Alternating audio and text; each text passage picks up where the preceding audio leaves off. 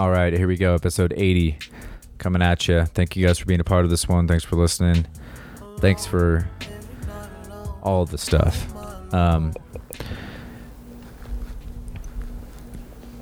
got to say thank you as well to Human Universal Health, the HUH Institute, for providing the space and the connection to do this episode and the encouragement to put it out there here. So thank you guys very much. And yeah, let's get into it with our guest, because our guest is really incredible. He's an amazing person. AV. I'll put all of this information in the description. Everything you need will be in the description, so please check it out. He's an artist and a poet, and he's a retired U.S. Army sergeant, and he's featured in the film, the HBO documentary, We Are Not Done Yet, which I highly recommend you check out. Again, it'll be in the description. It's free to watch. And just profiles him and some other veterans working through and processing trauma and PTSD at a workshop that they are just kind of following through I don't know, the course of a few weeks, I'm sure. But AV has just become sort of an expert based on his life experiences and his service in the military on trauma and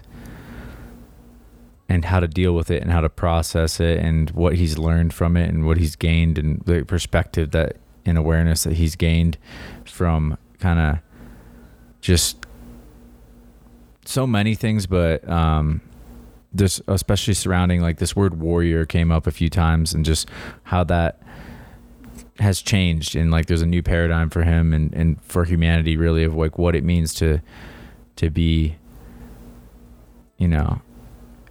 carrying that warrior spirit, especially for somebody who comes from a very traditional and kind of warrior culture like Samoa, which that's where AV is from.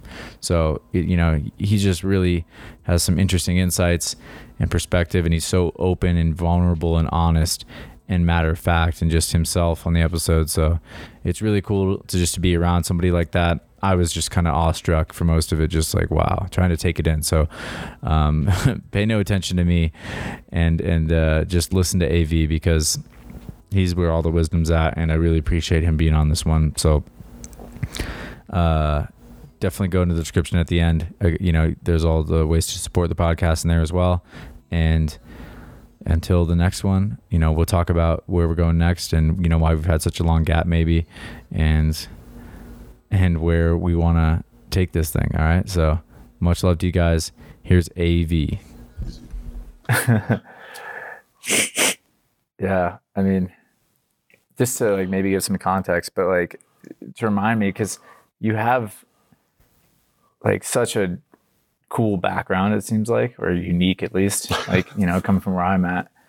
Can you talk about like just Samoa and growing up there again? I know I've heard a little bit last night, but this is just like, I feel like it's yeah. Well, Samoa is pretty, it's unique in the way things are done there. Mm-hmm. So a lot of it has to do with the pride in your culture, pride in your language, mm-hmm. pride in the ceremonies, pride in the things that they do there.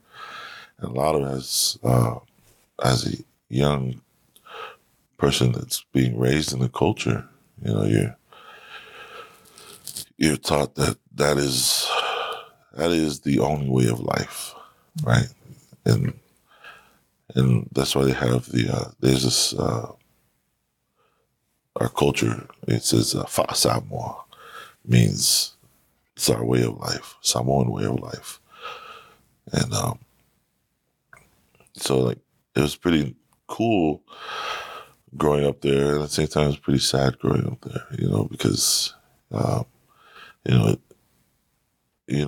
not tarnished by a lot of what the Western culture is. Mm.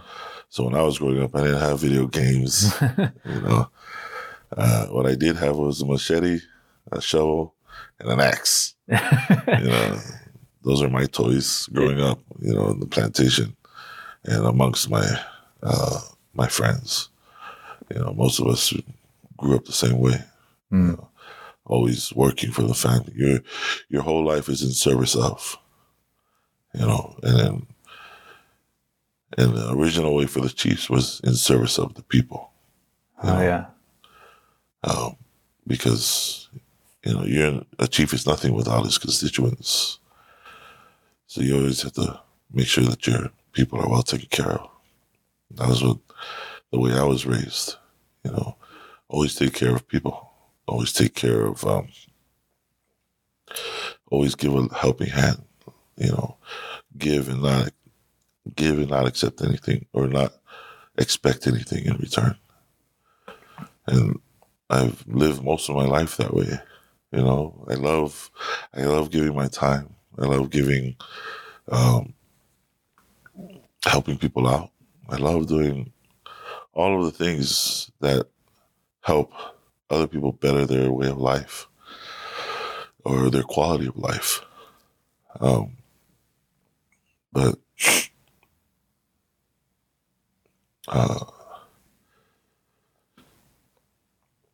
actually, I don't know where I was going with that. But yeah. Well, it's like part of their culture. I mean, it's so embedded, it seems like. I mean, that's a really good, obviously, thing, I think, that, is embedded. It's sometimes strange, I guess, how it's like juxtaposed with like the pride aspect and how that can. Yeah. I don't know. Because I think if I could ask, like, just, is that extra for you? Because obviously your lineage and like who you are and your family and like the weight that carries. Can you talk about that a little bit? Because I'm still like, it fascinates me that you are one of these descended like people and like how that shifted, because I think that's a huge part of your story maybe, but I don't know. Well, I would say that that part of my story is as far as, becoming the son of a high chief, becoming, being a part of the royal families, I think that part of the story is a smaller part, right? The huge part for me has always been how we treat people in general. We're so busy putting people down and quantifying who's important and who's not important versus just treating people like humans. Like, yes, I could tell the story a million times, right? About how I came to be, I guess, growing up in my culture. But I could say that that was the first part of my life, The second part of my life is the part that's filled with, where I started to learn hate, and I started to learn,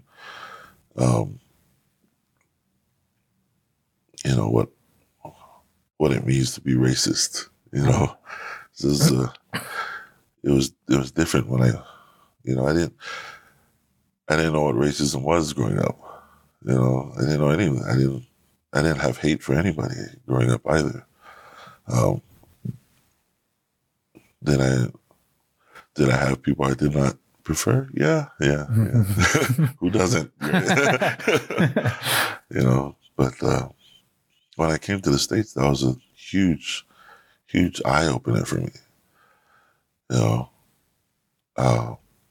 I would not lie. I would be lying if I said I wasn't racist at one time. I got stabbed twice by a Mexican, and I was very disgruntled by then. I was like, I just wanted to meet a Mexican. I didn't want to get stabbed by one, But after being stabbed and almost dying from the wounds, because he got stabbed twice, once in the arm and once in the what was the situation in the context? Well, I was in college at the time, and I was drinking at a cousin's house, and I had cousins staying with me too, so other Samoans, and all I wanted to do was, like, I was done drinking. I was like, all right, guys, I'm gonna walk home.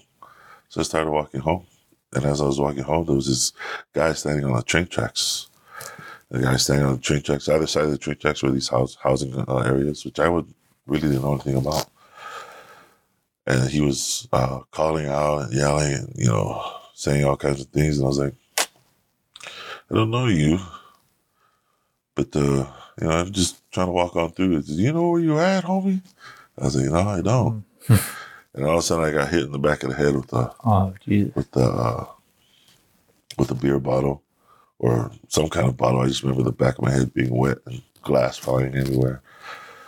And then there was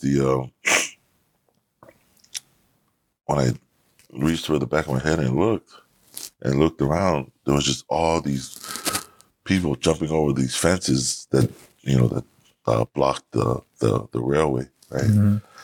And they were just jumping over the fences and coming towards me. And I was like, oh, man. So I turned around and started fighting. And then somebody pulled out a knife and stabbed me in my arm.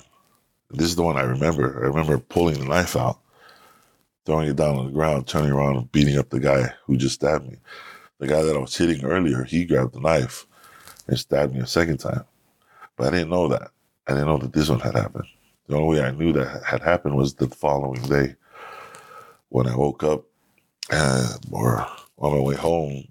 After that, I tore my shirt and I wrapped up my arm because it was bleeding. So when I got home, I had family sleeping in my bed already. And I was like, oh, whatever, I'll just sleep on the couch. I slept on the couch. When I woke up the next morning, I was like, oh, man, my arm's killing me. And I was like, oh, whatever. But when I was reaching around, just to move the cushions I was here so I could get comfortable, I noticed it was all wet. And I was like, oh. I looked and the blood. And I was like, what the hell? And I was like, I remember yelling. I was like, hey, wake up, man. Hey, who's bleeding? And everyone was, they were all kind of slowly getting up, I guess. And as one of my cousins came out of the room, that's when I found it. And I stuck both my fingers all the way in. And I was like, oh, man. Oh. And I fell down. I can't. Just like, I mean, that is mind blowing. You can just be like, I didn't know, but damn, I got a stab wound. It's pretty big. And these guys, at the time, this whole warrior race, being weak isn't a thing, and showing mercy is not a thing either. So, what we do to displace that is we laugh. And then, so all my cousins were laughing at me, and my friends were laughing at me. I was like, don't laugh, you assholes. Call an ambulance. So they took me to the hospital. Got to the hospital, and I was when the doctor was telling me, man, you were so close to dying. If I had gone just centimeters to the left, I would have been dead. Because it would have hit. It would have hit my kidneys. Oh, wow. Jesus. And so after that, I had gotten the people I wanted to meet now became this irrefutable enemy, And it just came over me all at one time. That was my experience of being racist. It's like, oh my gosh, I hate these guys. And I made sure that everybody in Arizona, when I was going to school, all the Samoans there knew it. And so this huge thing started to happen. If you were a Mexican male walking across the street, going the complete opposite direction of me, and I happened to turn back and see you, I was walking across the street to go get you. Damn. And so, that was my first experience there. And then also, the second experience was actually a weird one. It was, I was taking a road trip with some of the football teams, football members. And we were going across, and we stopped in this small town in New Mexico. And this place was called the Coffee Cup Cafe. Mm-hmm. And I was like, man, let's go get something to eat, man. I had a black friend of mine. His name was CJ. Okay. And he says, hey, man, don't go in there, man. I was like, come on, man. It's a cafe. We can get something to eat real quick. They're like, no, don't go in there, man. Don't go in there. And I was like, all right. I ended up going anyway. And then, everyone, as soon as I walked in, everyone just stared at me. And I was like, interesting. Can I I want to just buy a couple coats, for the road. And they're like, no, you ain't welcome. You need to get out. And I was going to say something else, but CJ grabbed me and said, come on, man, I told you not to come in here. So I was leaving, and they had to explain it to me because I was totally oblivious of it. Mm-hmm. As we were driving away after fueling up, he said, did you see the sign? I was like, yeah, it's Coffee Cup Cafe. Did you see how it was spelled? Yeah, Coffee Cup. Oh. I just got it. All the C's were replaced with K's. Yeah. Oh, man. And so he was explaining it to me, and I was like, oh, man. He's like, you're a dumbass, man. Where you from? I was like, Samoa, you already know this, man.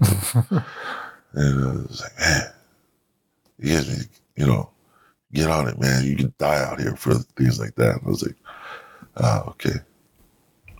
And then, so I was racism. And then actually running into hate at the same time, and it was funny because like after I joined the military, that was the first time I actually, I still didn't like Mexicans at the time when I joined the military. But man, does the military work in mysterious ways. They bunked me with a Mexican kid. And so and I'll never forget this guy's name. His name is Almaraz. This guy was getting punked all the time. He was getting beat up all the time by this white kids. And I was like, I don't care, man. Beat him up, But as Basic was going through, I was like looking, I was like, why don't you ever defend yourself? Finally asked him. Yeah. Why don't you defend yourself? He goes, And he says, because I don't want to get deported. And I was like, deported? Why are you going to get deported? I was like, aren't you? He says, I'm not American. I'm just here. I'm trying to get, become a citizen. And I was like, so there's a difference between you guys? I thought Mexicans were Mexicans. He's like, no, I'm from actual Mexico. I was like, oh. So from there, we actually became friends because I told him, like, don't worry, man. Anyone messes with you, I'll take care of it. So, and me and him became really, really good friends. I lost track of him after a couple of years. And hopefully one day our paths will cross again. It'd be really nice to reunite with that guy. But it was because of him, my hate went away. Yeah. And it was nice. It was nice not being burdened by that hate, or fueled by that anger, And then, let's see.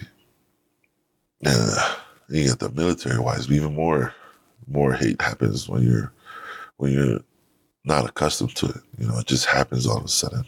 It happens to even, the most, kindest of people. Especially when you're serving overseas. When you're serving overseas, essentially you're brainwashed anyway, because before you get there, you're told all the bad things, especially so we're dealing with Muslims, and it's not separated, there's no separation of what they're teaching you or what they're planting into you. It's, all Muslims, but they're not saying Al-Qaeda. They're not saying, what's the other one? Taliban. Yeah. They're not saying any of that. It's all Muslim this, Muslim that. So when you're hearing it in the news, it's all Taliban or Al-Qaeda. What we're hearing is Muslims are bad, So, and it was sad because for the longest time, man, after you lose a few friends and, you're getting attacked for no reason, and then we're attacking them and we're having no remorse, you don't feel bad at all because that's what we're told, not to feel bad. These guys are our enemies. All Muslims are enemies, right? And it wasn't until later on that my views had changed, and it changed in the most unlikeliest of ways. I was not aware that the military had Muslim soldiers. Our military had Muslim soldiers.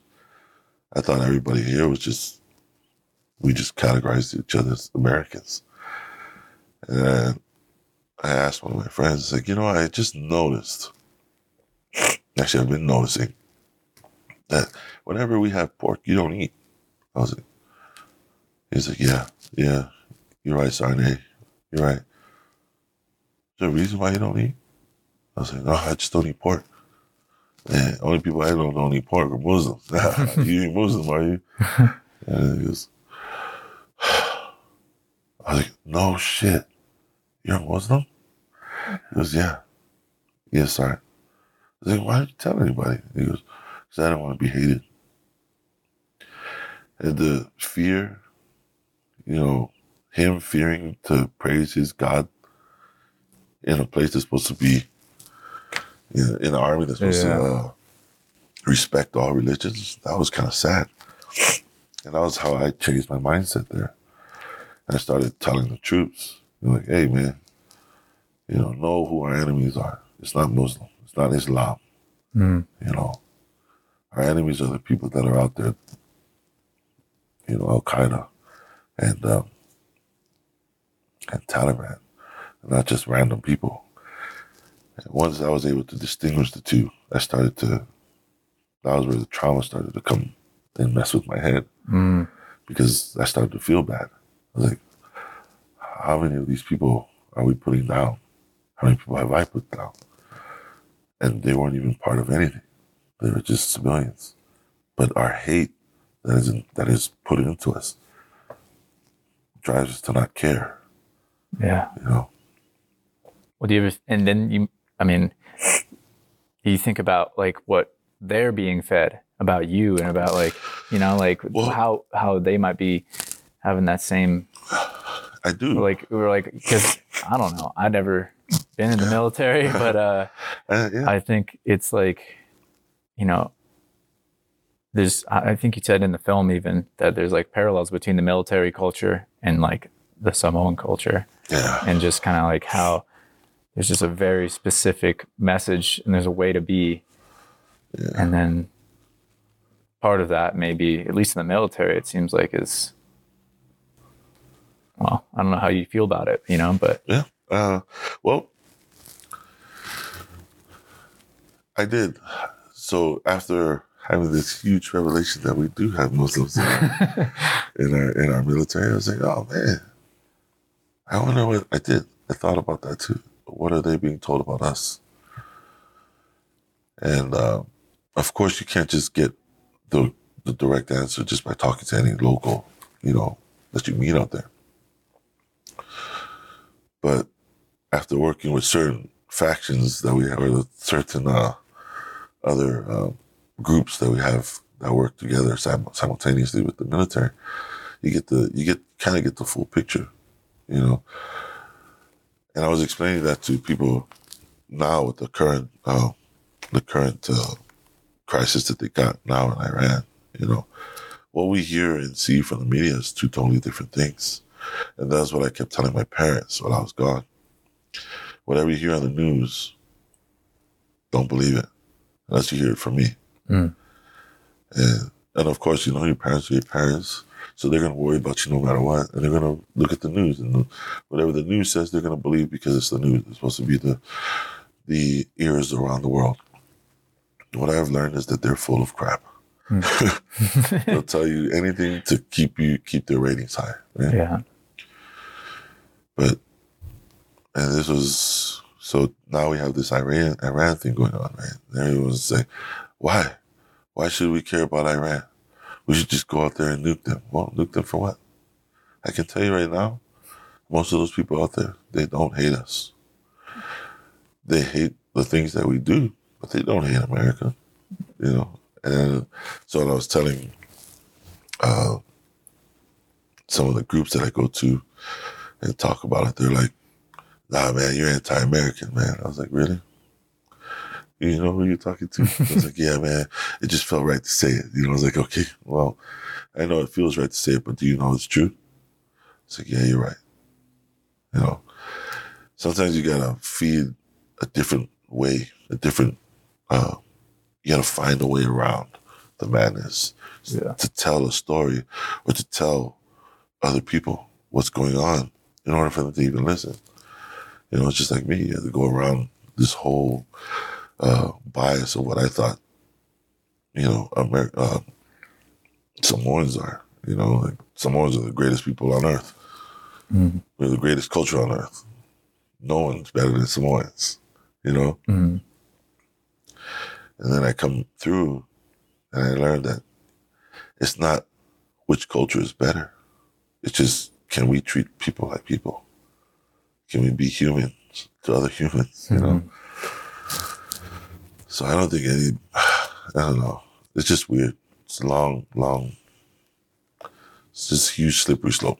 No matter what you do, no matter what direction you go. If you draw on lines and dividing things and being like, all right, we're great, you're not, or that's patriotism, this isn't. And like, and why would you even like want to be a patriot of that kind? Like anti-American, what does that mean?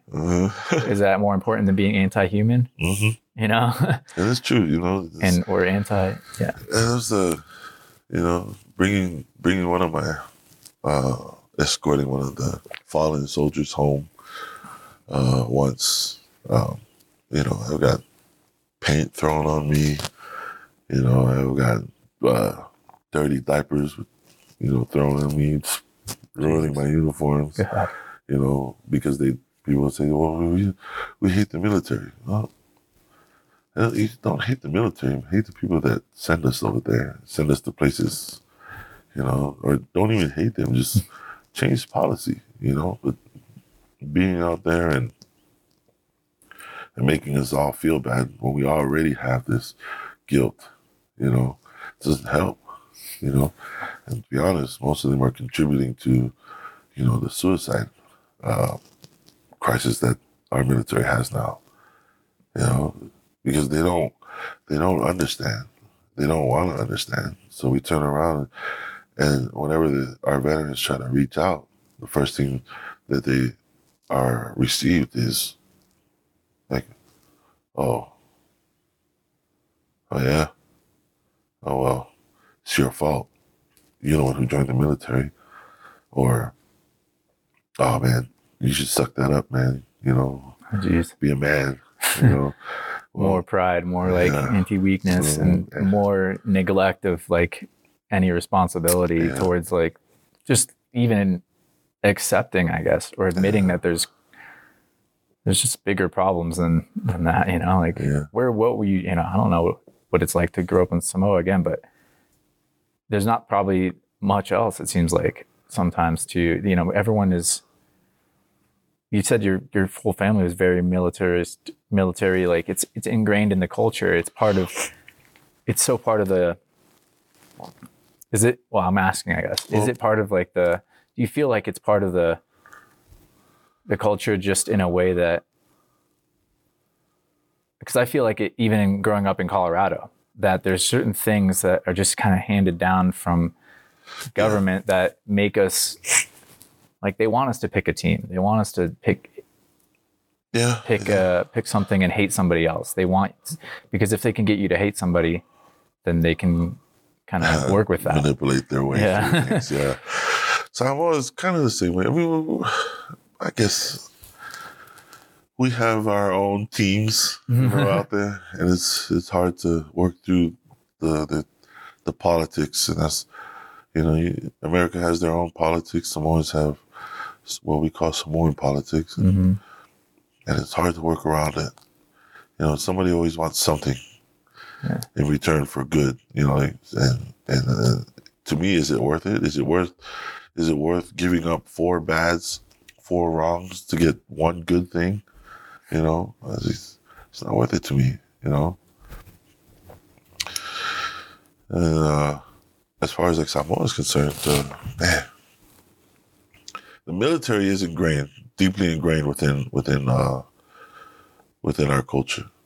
You know, one, it feeds off the need to make your own story, to make your own warrior story, you know, so that our families have something proud to talk about, you know, the new legend that we can talk about.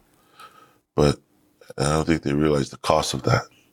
You know, it's not like the old days There was this thing about the old days that, there was ways for these soldiers for old warriors to deal with their traumas, right? And that was through storytelling. Does that make sense? Yeah. Right? I was a little curious how they used to deal with it, but. Well, and that was how they did. They dealt with it through storytelling. Oh, okay, yeah. Right. So whenever these warriors would tell their stories, and the stories would be carried on, right, it was less burden on them. Mm-hmm. The same thing with what I'm doing here, with when I go and talk to people, or I teach art or teach poetry, it's another way for them to tell a story. So it's not just them carrying that burden, right? So as long as, back home, when our old warriors would tell the stories, they weren't carrying it by themselves, but everybody knew the story, of these great warriors, Tuna and Fatsa, even the old gods, that we used to have. They knew of the goodness that they did. They would even tell of the treachery, all the things, all the bad things, and that was, and to be honest, this is the way it's been done throughout all of the years. Yeah. Tell the story, Greek history, Greek mythology, right? You hear about Hercules and all these war gods that they have, these war heroes they have out there, they would tell the stories. And that's how we know the stories now, because we knew them by word of mouth, But through telling of the stories, it took the burden off of them. And what's happening now is that we in Samoa, we're so ingrained to keep our problems to ourselves that we're willing to take those problems, these issues, to the grave with us. And even if that means that it's a speedy grave, or we, suicide again. That's why it's so important that, whenever we're out here, whenever you see someone hurting, be a human. Go out there and talk to that person. Whenever you, if someone is out there telling their story, don't make fun of them. Don't judge them, because that's not what they need. They don't need your judgment. They judge themselves every day. They're punishing themselves every day. But if they're telling you their story, that's because they don't want to be punished anymore. But they want everyone else to know that what they're going through, And that's what I like to do. I love going around helping people better their quality of life. If I can do that, one person, within a week, that's a win. It's one person who doesn't have to kill themselves. That's one person who doesn't have to sit by himself in a dark room, crying, yelling, going through nightmares by themselves. To tell a story. I can help tell that story. I can help them have the courage to tell more people, and continually help relieve that burden off of that person so that he's not carrying it by himself. Yeah, that's super helpful. That's I think that's huge. I appreciate that. I think I wanted to ask, is that where you feel like we go now? Kind of, is that kind of the shift is I'd mentioned to you last night that we were having this warrior. There's for young men, maybe it's more, maybe it's everybody, but I think for a lot of young men in particular, it's they want to apply their energy in that way. They want to create the legend. Yeah. They want to be a legend. Yeah, and I'm wondering how you transmute that energy now into something that's healthy and that doesn't have this. Yeah. I think you just have to be honest, you have to go through it. Yeah. I've thought that too. I think I was I wonder if it's something you can even get rid of, or if it's something you have to So how I would say when it started was, especially for American history, when we think back on it, right? We were always told not to complain, right? Mm-hmm. Americans are back in the days. It's You know, when you watch the old movies, right? You never saw John Wayne cry. You know, John Wayne was the man. And if he had problems, he kept it to himself because that was the manly thing to do, right? And then, but when John Wayne came out, that was still around the time the Vietnam War was coming out, right? It was like, oh, wow. And you see all these soldiers coming back, right? And then you hear like the movies, like, you know, did your dad serve in Vietnam? Did he ever tell the story about it? Right? And then the person will say, no, he never told anything about it. I never heard him say anything about it. Good. So he wasn't lying then. Right? What does that tell other people? Like, oh, I want to be like these guys because I don't want to, you know, I want to be tough because they did all that stuff, but you don't have to tell anybody, right? But a lot of these Vietnam vets, when they were coming back, they were hurt, right? They were hurt both physically and mentally, and you know, I guess spiritually, yeah, know? Emotionally, whatever, all the Italy's, all of it, all of those, all of the things they were hurting, you know, and they weren't getting any support, not only from their own government, from the military that they served, and the people when they came home. You know, they completely turned a blind eye to them, right? And so, what do you think these vets did? They didn't do anything. They kept all of their pain, all of their suffering to themselves but for what? Because nobody helped them. And if they asked for help, they were crazy, right? And so that just bled even more further down the line. That we don't have to talk about anything because it's bad. You know, if we talk about it, people are going to think we're weak. You know, this is where all that this weakness talk comes into play. You know, and nobody wants to be called weak. Even, you know, why do you think bullies are bullies? You know, bullies are bullies because they're not going to be weak, right? But, you know, inside they were being beaten. You know, you never know what was going on that made them into a bully, you know? Yeah. And, but I think this is where, like, if we want to try to help, you know, help them with their traumas is, you know, stop telling them the stories. Like, stop telling them not to talk about things, you know, stop kicking people, stop punishing them for coming out and saying that they have a problem, you know. I know some people that are in the military now, right? Their careers are ending because even after they were promised that if they told their story or if they sought mental health, right, that it wouldn't hinder their careers, right? Yeah. And all of a sudden, as soon as they open their mouth, they're on their way out, you know? Why are we punishing them? We want to stop suicide, but you're turning around and kicking them out for opening their mouths, right? Why? Why are we punishing our soldiers? You know, same thing for our, that's for the male and female alike, you know, across the board. As soon as you have a problem, it's easier to discard, right? Make it someone else's problem. Mm-hmm. So if we can stop doing that, you know, and I'm not saying that, you know, and that's the thing, is like, and stop judging people, stop saying that, oh, well, I don't believe this really happened to you, you know, or I don't believe you were really sexually assaulted. I think you're just making this up. Or I don't believe that you were, you know, beat up, you know, you were abused by your parents. I think you're just making this up. You know, it's not your place.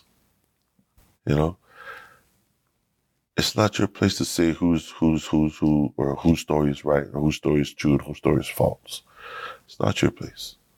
But your place is to sit there, take it in, understand it, and try to help that person.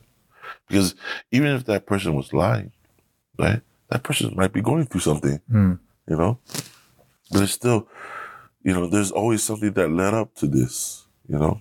But if we shut that down, we're going to shut down the reason for anyone to want to talk, you know.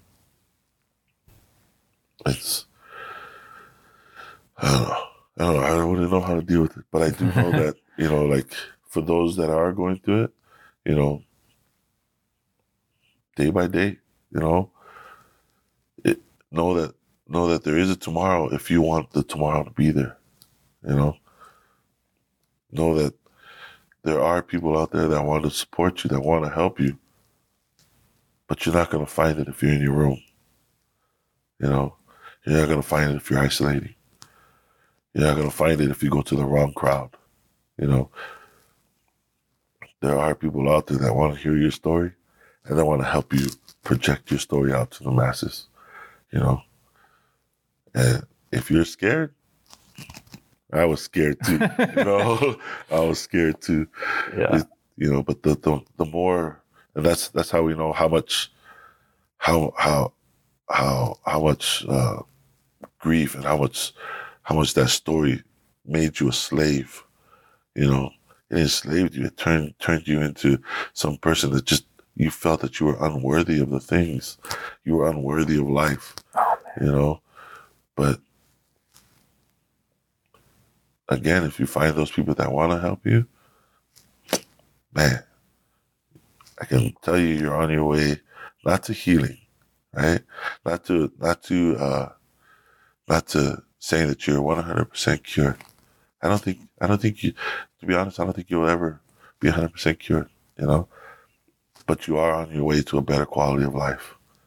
You're on your, and I would always say that there are those people that are, most people that have, had some kind of trauma in their life, right? They're trying to find normal, right? But why are we trying to find normal? We should be trying to find a new normal, the new norm. What makes you a better person than you were then? Yeah. At least me. That's where I'm going. I'm trying to find a new norm. Yeah. What's the new norm, AV? The new norm is helping other people become better, having a better quality of life. Yeah, man. Yeah, that's right on. Yeah, I think that's huge. I think, I don't know. I just really resonate with all of that. So it's just I like to, my experience and like what I know, a lot of my friends are like, it's weird because there's trauma, but it's not at the same scale maybe, but it's, again, everyone, like, I know you talk about a lot about that, but it's like, I think one of the hardest things for some people, like myself included, is recognizing and accepting that the same thing, because we know that there's harder, more gnarly stories out there, and like bigger trauma and more trauma, and how do you think you balance between like because you can, like you said, you can isolate, you can stay in your room, and you can, and in a way sometimes that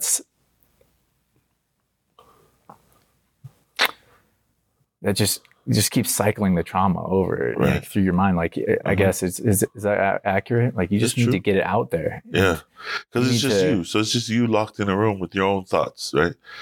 When you're locked in your room with your own thoughts, what happens? The thoughts, they're more frequent, right? Because you got no one to talk to, and you're trying to, you want to get it out.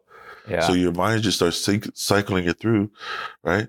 And because you don't have anyone to tell, your mind starts to add things to these things, right? Not necessarily adding to the trauma, right?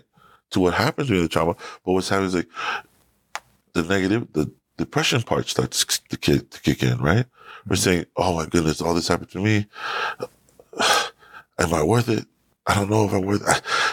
Do I even deserve to live? So many negative things start to pop in on top of the trauma that you're trying to overcome in your head, right? And the reason why you're isolating, right? All of these things compounded on top of that leads to bad juju, right? It's horrible. Now, going back to, you did touch on something that I think is very important. Okay. No trauma is more important than other trauma. I can tell you that right now. Anyone who tells you that is lying to you. Anyone who tells you that my trauma is more important, yours is nothing, is lying to you. That just leads to how hurt they are, right? Anyone who comes out to you and says, oh, that's not trauma. that person suffering from trauma just doesn't know how to deal with it, right? I think where people get confused is everyone thinks that, oh man, my trauma's not as bad as that person. Yeah, it is. Was it bad enough to alter your life? Yes, right? Did it alter your life in a significant way where it started to change the things in your life and within your lifestyle? Yes. What makes that any different than the most gnarliest thing that you've ever heard, right? I'm using your word, gnarliest thing you ever heard. Yeah, I mean, right? Nothing.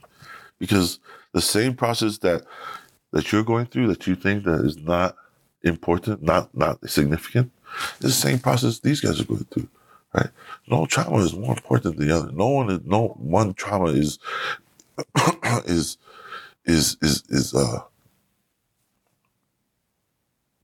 no one trauma is more important. No one trauma is greater than the other. Trauma is trauma. Right? It happens, or it happened. It happened. Your trauma happened, but the thing that got you there was, what did it do to your life? Right? And if you talk to anyone who's had trauma, it did the same thing to them. It was just something that significantly happened in their life that forever changed their view, right? Forever changed their quality of life. How is that? What makes theirs any more important? What makes mine more important than yours? If we bring ourselves to a level playing field, people are going to want to talk about that, But as soon as we disregard anyone else, because we think, oh, that's not war trauma. What are you talking about? So your dad hit you a little hard. Oh, really? How's that trauma? Did it change that person's life? It did. Doesn't make it any more important, any less important. You know what I mean? Mm-hmm. That's another thing that I try to push out to people. And that's a hard thing to wrap your head around. I mean, it is. It is. Don't get me wrong. It is. Because that's part of the message. That's part of no, that's just weakness or something. That's just, you're playing the victim. You're not like, whatever, you're there's a million excuses your mind can come up with to not deal with the trauma, or to hold on to it. Yeah. And it's hard because everyone says, oh, you just got to get rid of it. You got to forget about it, Yeah. All right. Have you ever met anyone who wasn't? Who was what? Who was unaffected by trauma?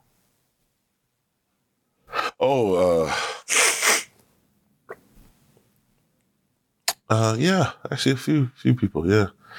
And I always question like, why don't you just forget about it?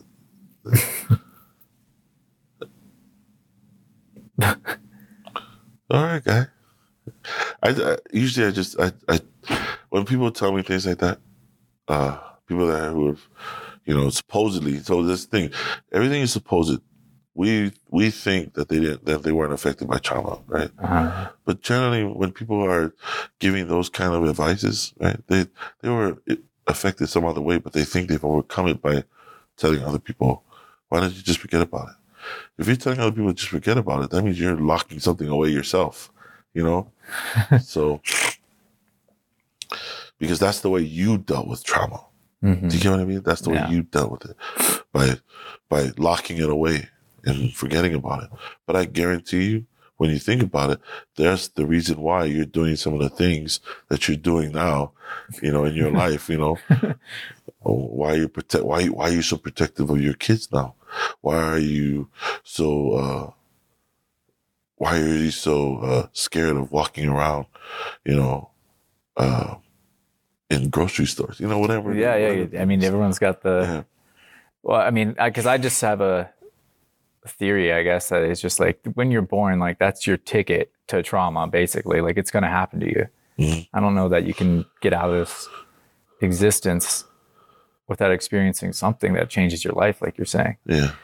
And maybe if you're truly blessed, like it's enough that you can just stuff it down, or people are, really, people have really good environments. I'm sure that they're, I'm again, I'm not trying to quantify and qualify the trauma, but I'm just like, well, I think it's just, some people are good. Some people are good at hiding it. And for the longest time, I was great at hiding it. Yeah. You could never know. You would never know I had a problem. And every once in a while I would slip up, and you saw in the film earlier, some of my guys would come and tell me, "Hey, Sergeant AB, man, you might have a problem, man." I was like, "I don't have a problem. Shut up." It'll slip out, but I think it's just you either have trauma or you're just really good at hiding it, 'Cause I was really good at hiding it, and I'm hoping that there are people out there that, that there's a community out there that's never had to deal with any of this. That'd be so great, right? Not even the richest people in the world can say they have not seen trauma, because usually those ones that are like really, really rich, they've gone through a lot of mental trauma, the way people are they talk to their dads like, "Oh, you're a disappointment." Oh, blah, blah, blah. That's trauma too, You were going to say? I was going to ask, like, do you think this is like kind of the conversation? Like I've wondered if like, you think it's kind of just part of like just coming out of, we talked about warrior spirit, but like just even evolutionarily speaking, human beings had to be warriors probably to an extent, right? Like just like we're kind of like I don't know if it's a path or if it's more cyclical or whatever, where we're rising out of it, but it's like this, like the human race almost, I feel like has this trauma that we're starting to all process now in some ways. Like people are getting, because we've had to, existence has been violent probably, right? Like in every way, and it's just getting slightly less, and now it's less violent enough that we can really start talking about it. Because, even just generations, like in people coming back from Vietnam, they just kept it all the way until they never got out. Well, I would say, and remember that there are many different types of warriors, right? The warriors that we all know as true warriors out there on the battlefield fighting, right? Yeah. What about the scholarly warriors, right? Those ones that educated themselves, and but they were able to teach, different things. That's a warrior there too. How to live how to live on the land. Those are there's so many different types of warriors, right? Right now, I think the age that we're living in is the warrior, right? We're living in a warrior of knowledge. The knowledge warrior, right? And I think that's where we're at right now. We want to, you have all these warriors that thought being the badass was the thing that you needed to be, but once they went through it, it clicked. War isn't what we need. We need a little bit more understanding. And we need more people out there to talk about things, and it's not just war, it's not just war that we need to talk about. We need to talk about why is it that women they're the only ones that can bring life into this world, right? They help raise our kids, they give us names, and yet we disrespect them. We throw them aside. We cast them away. We rape them, murder them. Why? So these these people that these women out there that are doing the same thing out there, you know, telling their stories, man, that's a different type of warrior, you know. Mm-hmm. They're being a warrior right there, you know. And for men to do it too, be out there trying to, you know, understanding and trying to be there with them, you know, those are warriors too. Because, you know, all warriors need support, right? 100%.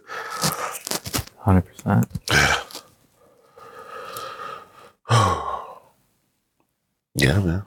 yeah, big time. I mean, I appreciate that. Yeah, I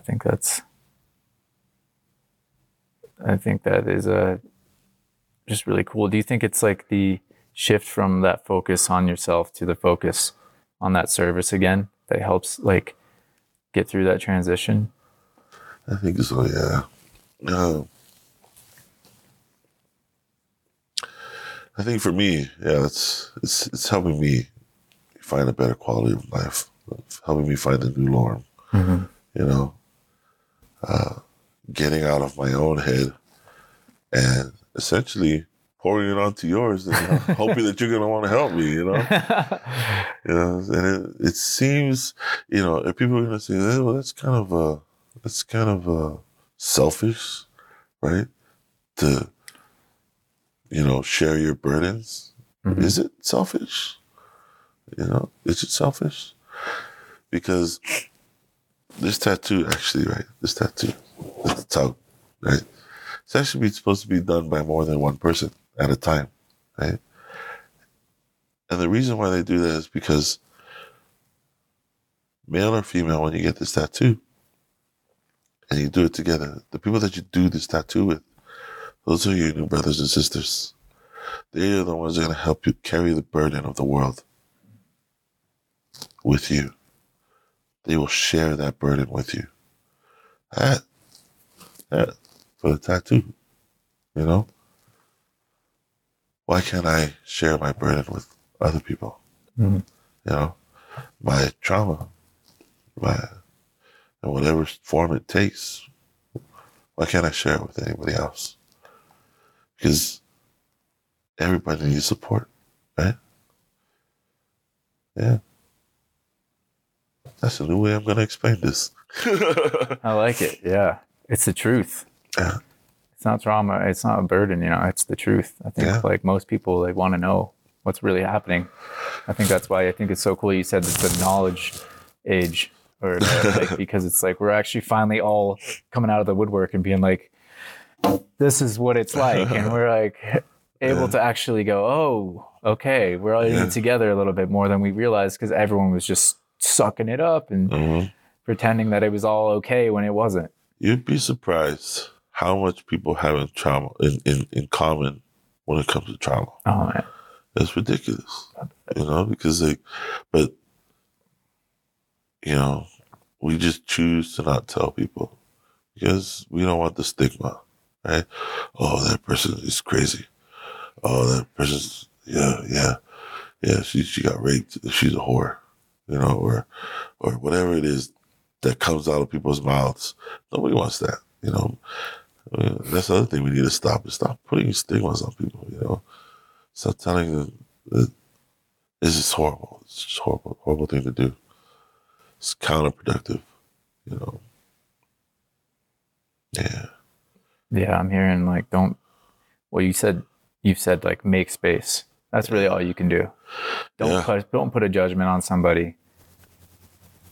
Let them tell their story, and just that's your job if you want to help. If you don't want to help, go be somewhere else. You don't have to do it, but if you're gonna help, that's the help. Yeah. And then if you're someone looking for somebody, do you have any like, I guess, advice on how you can find someone that is going to make that space for you? Well, because I think partially that's why people get isolate, right? They don't feel like anyone's making the space. They don't feel like anyone will understand or try to understand. And so, and then the more they go out there, they hear in the judgment and come back and they're like, you know what, fuck this. I'll go back to my room. At least I won't. Actually, well, I probably will judge myself, but at least I won't have to hear it times 10 with other people. The thing is, I can't tell you how many people I've gone through, right? how many groups I've gone through. All I know is that if I stayed in that room, I was going to not make it out. If I stayed in that room, I was not going to see another day, you know? So the only thing I can say is you have to get up. You have to have the will to get up, to walk out of that room every day, get up out of your bed every day. You know, you don't necessarily have to go outside. You know, sometimes you can just find someone by calling, right? But I mean, when I find people by the most oddest things, you know, I'll walk around, and like say I'll see like there's a volleyball game posted, you know, or like there's a, you know, players want it, you know. I was like, all right, I'll go play volleyball, you know. But if we stick to what we know, yeah, you're not gonna find anything, right? If we stick to like going to just random little things, we're not gonna find anything. But if we go out of our comfort zone, which is one of the harder things to do, right? Get out of what we know and start walking and trying to figure out what we want. You know, the type of people that we really want to be around, those people will find you, you know, because at the same time you're searching, someone's searching, someone else is searching, you know, and you just got to find them, you know, find each other. Yeah, that's beautiful. All right, man. Well, I don't want to take up your whole afternoon. I don't know what you're going to do next, but I'm going to go eat. Yeah, I'm with you on that. I'm hungry myself. But thank you for sharing some more with us. And yeah, no problem. I mean, if there's anywhere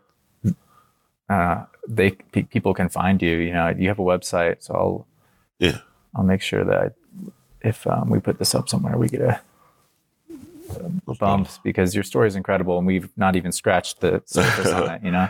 Yeah. And well, hopefully the next time, well, let's see, I'll be in New York. At a veterans thing. Mm-hmm. But anytime I'm around this area, if I'm doing a veterans conference or I'm doing a speaking engagement, I'll hook you up, man. Say, come on through, man. Yeah, we would love to always have you back there. You know? No doubt about that. Yeah.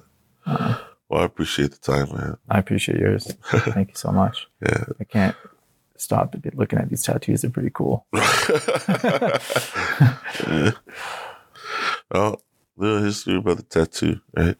So, the tattoo, one, it signifies the transition from being a man, or from a boy to a man, right?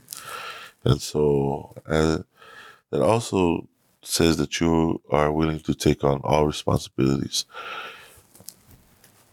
from here on out. From the time that the tattoo is finished until you die, it's your responsibility, right? To help move and protect and nourish your family, right? Now, other things about the tattoo is the closer the lines are, the closer the designs are.